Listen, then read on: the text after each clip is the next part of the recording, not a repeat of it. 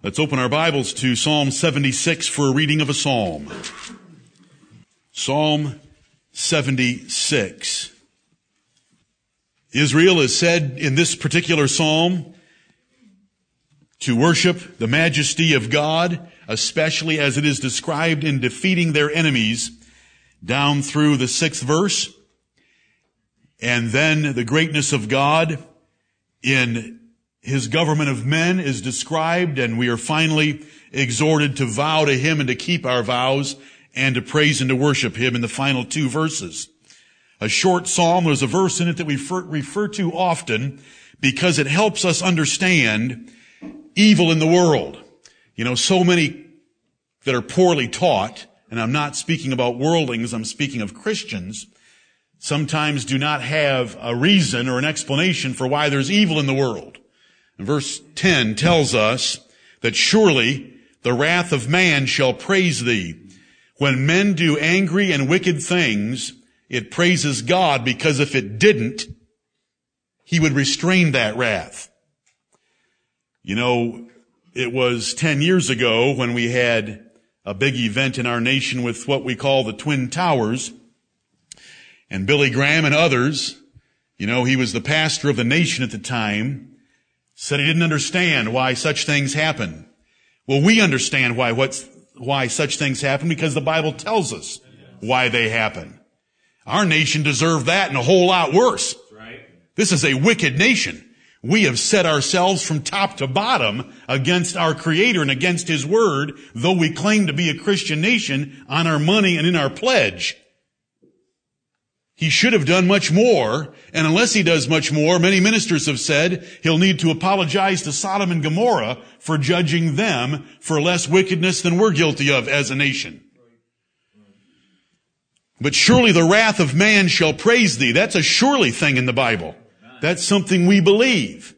That God is going to get glory out of the wrath of man. The worst crime that ever took place was not the Twin Towers.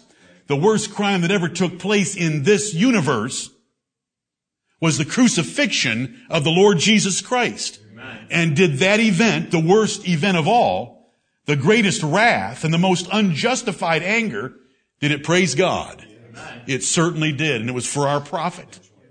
Surely the wrath of man shall praise thee, the remainder of wrath shalt thou restrain. There is God governing our earth and all the events that take place in it. Let us all rise for the reading together in unison of Psalm 76. Together. In Judah is God known. His name is great in Israel. In Salem also is His tabernacle and His dwelling place in Zion. There brake He the arrows of the bow, the shield and the sword and the battle. Selah. Thou art more glorious and excellent than the mountains of prey. The stout-hearted are spoiled. They have slept their sleep, and none of the men of might have found their hands. At thy rebuke, O God of Jacob, both the chariot and horse are cast into a dead sleep. Thou, even thou, art to be feared. And who may stand in thy sight when once thou art angry? Thou didst cause judgment to be heard from heaven. The earth feared and was still, when God arose to judgment to save all the meek of the earth. Selah. Surely the wrath of man shall praise thee. The remainder of wrath shalt thou restrain. Vow and pay unto the Lord your God. Let all that be round about Him bring presents unto Him that ought to be feared. He shall cut off the spirit of princes. He is terrible to the kings of the earth. Amen and amen. You may be seated.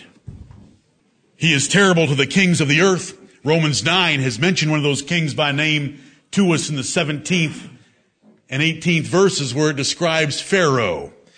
and how that God raised up Pharaoh from his conception through his gestation to his birth to kindergarten to graduating from high school to passing the exams in the military academies to winning his first battles to being put on the throne of Egypt. God raised him up with all those providential kindnesses and blessings to make him great for the purpose of destroying him. Right. Unpopular theology, but plainly taught in the Bible. That's right. Moses told that to Pharaoh's face. Exodus chapter 9 and verse 17. Paul wrote it to us. Romans chapter 9 and verse 17. And he's implied and included right here in that 12th verse that God is terrible to the kings of the earth. But let's go back to the first verse and very quickly look at a couple of things in this psalm. In Judah is God known. Not everyone knew the Lord Jehovah. In fact, they didn't know his name unless they had heard it from an Israelite, because God had revealed himself only to one nation. God didn't reveal himself to anyone else but Israel. He didn't give anyone else his law. He didn't come down and dwell with any other nation but the nation of Israel. And so it says in Judah, mentioning their principal tribe and the tribe of their kings and the tribe that the Lord Jesus came from, is God known. And his name is great in Israel. You know, we are the Israel of the New Testament, where God has brought together in one body Jews and Gentiles. There no longer being that distinction of the Old Testament between Jews and Gentiles. Right. We're the Israel of God. We're the Jews of the New Testament. And is God's name great among us? Do we love to talk about the greatness of God? Is his name great? Do we love to sing of his greatness? Amen.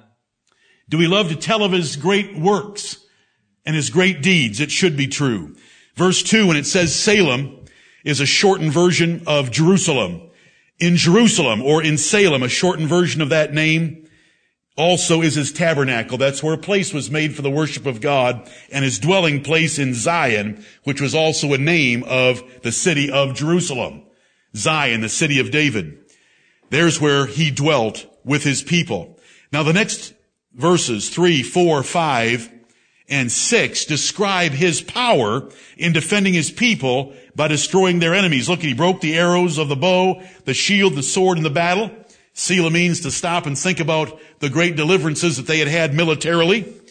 In verse 4, Zion, or the mountain of Israel, is more glorious and excellent than the mountains of prey, or the large nations around them that preyed on them. Zion is more glorious and more excellent than any of the nations around Israel. It's not describing mountains literally or specifically, as we're going to see a lot of metaphors in this psalm and all the others, but it's describing great nations that were inferior to Israel because of the God of Israel being on their side. Look at verse 5. The stout-hearted, those are men with stout and large hearts, are spoiled.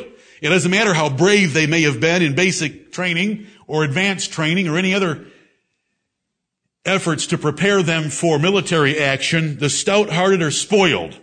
They have slept their sleep, the sleep of death, and none of the men of might have found their hands. You know, your hands were necessary to fight in the old days. And a lot is done from a keyboard these days.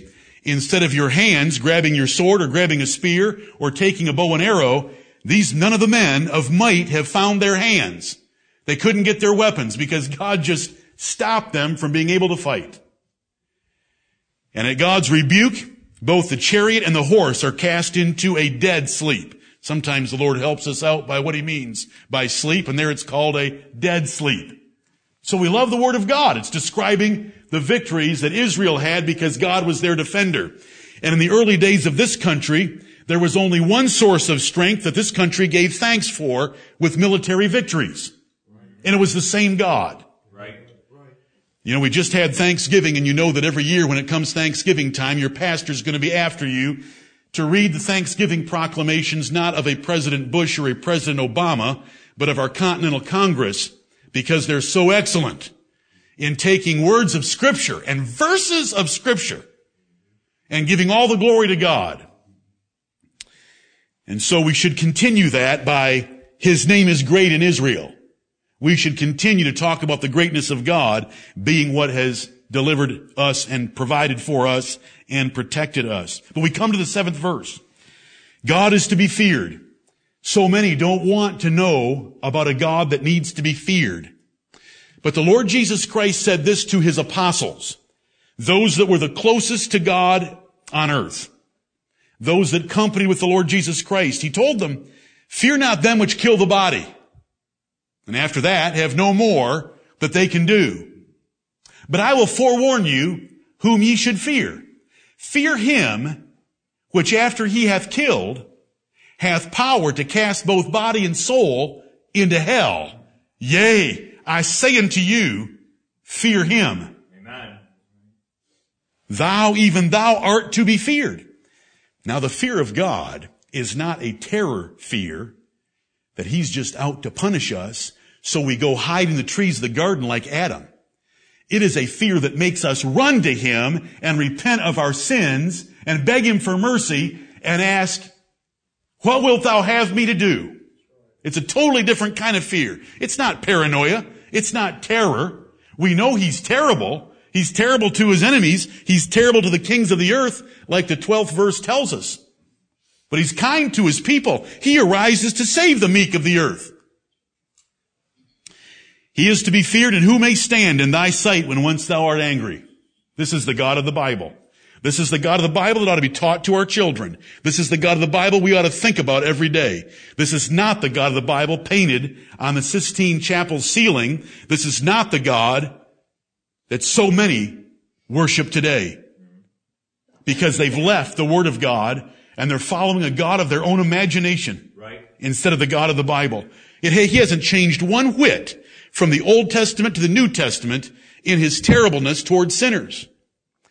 Hebrews 12, that's New Testament, would say, wherefore we receiving a kingdom which cannot be moved, let us have grace, whereby we may serve him acceptably with reverence and godly fear, for our God is a consuming fire. Amen. Now that's a quotation from Deuteronomy, but Paul is giving it in the book of Hebrews, meaning God has not changed. In the next chapter he says, Jesus Christ, the same yesterday and today and forever. God caused judgment to be heard from heaven. The earth feared and was still. Verse 8, when he would destroy entire nations. Remember when the Philistines went to battle and Israel brought the Ark of the Covenant out? They remembered what God had done to Egypt, though it was like 400 years later. You can read about it in 1 Samuel chapters 4 and 5. They remembered. They heard. They feared. And they heard Israel celebrating because they had the Ark of the Covenant out there. They were afraid and had to stir themselves up to go against Israel in battle. We know the outcome, and it was horrible because Israel was so hypocritical at the time.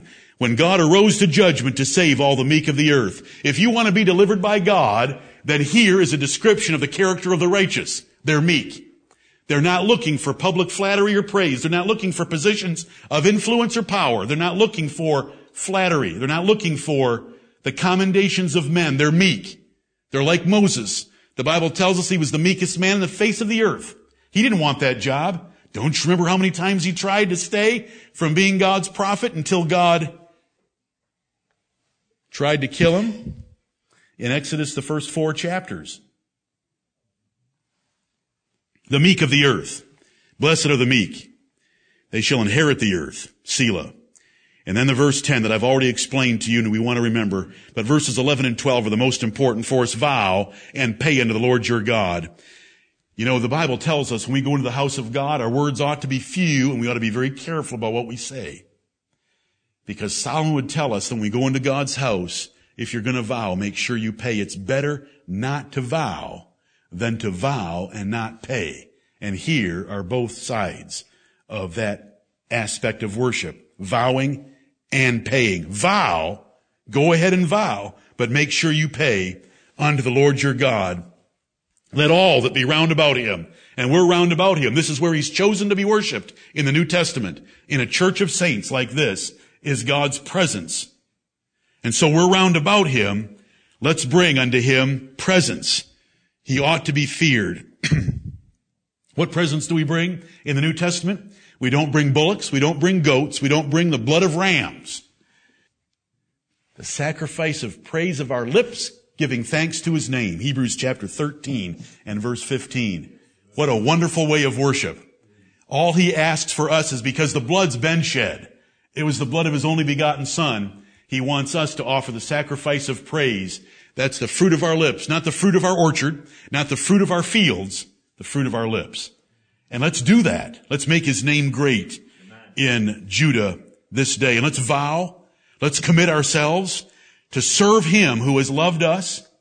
And let's pay that vow by truly following through and serving him like we should. May God bless the reading of his word. Amen.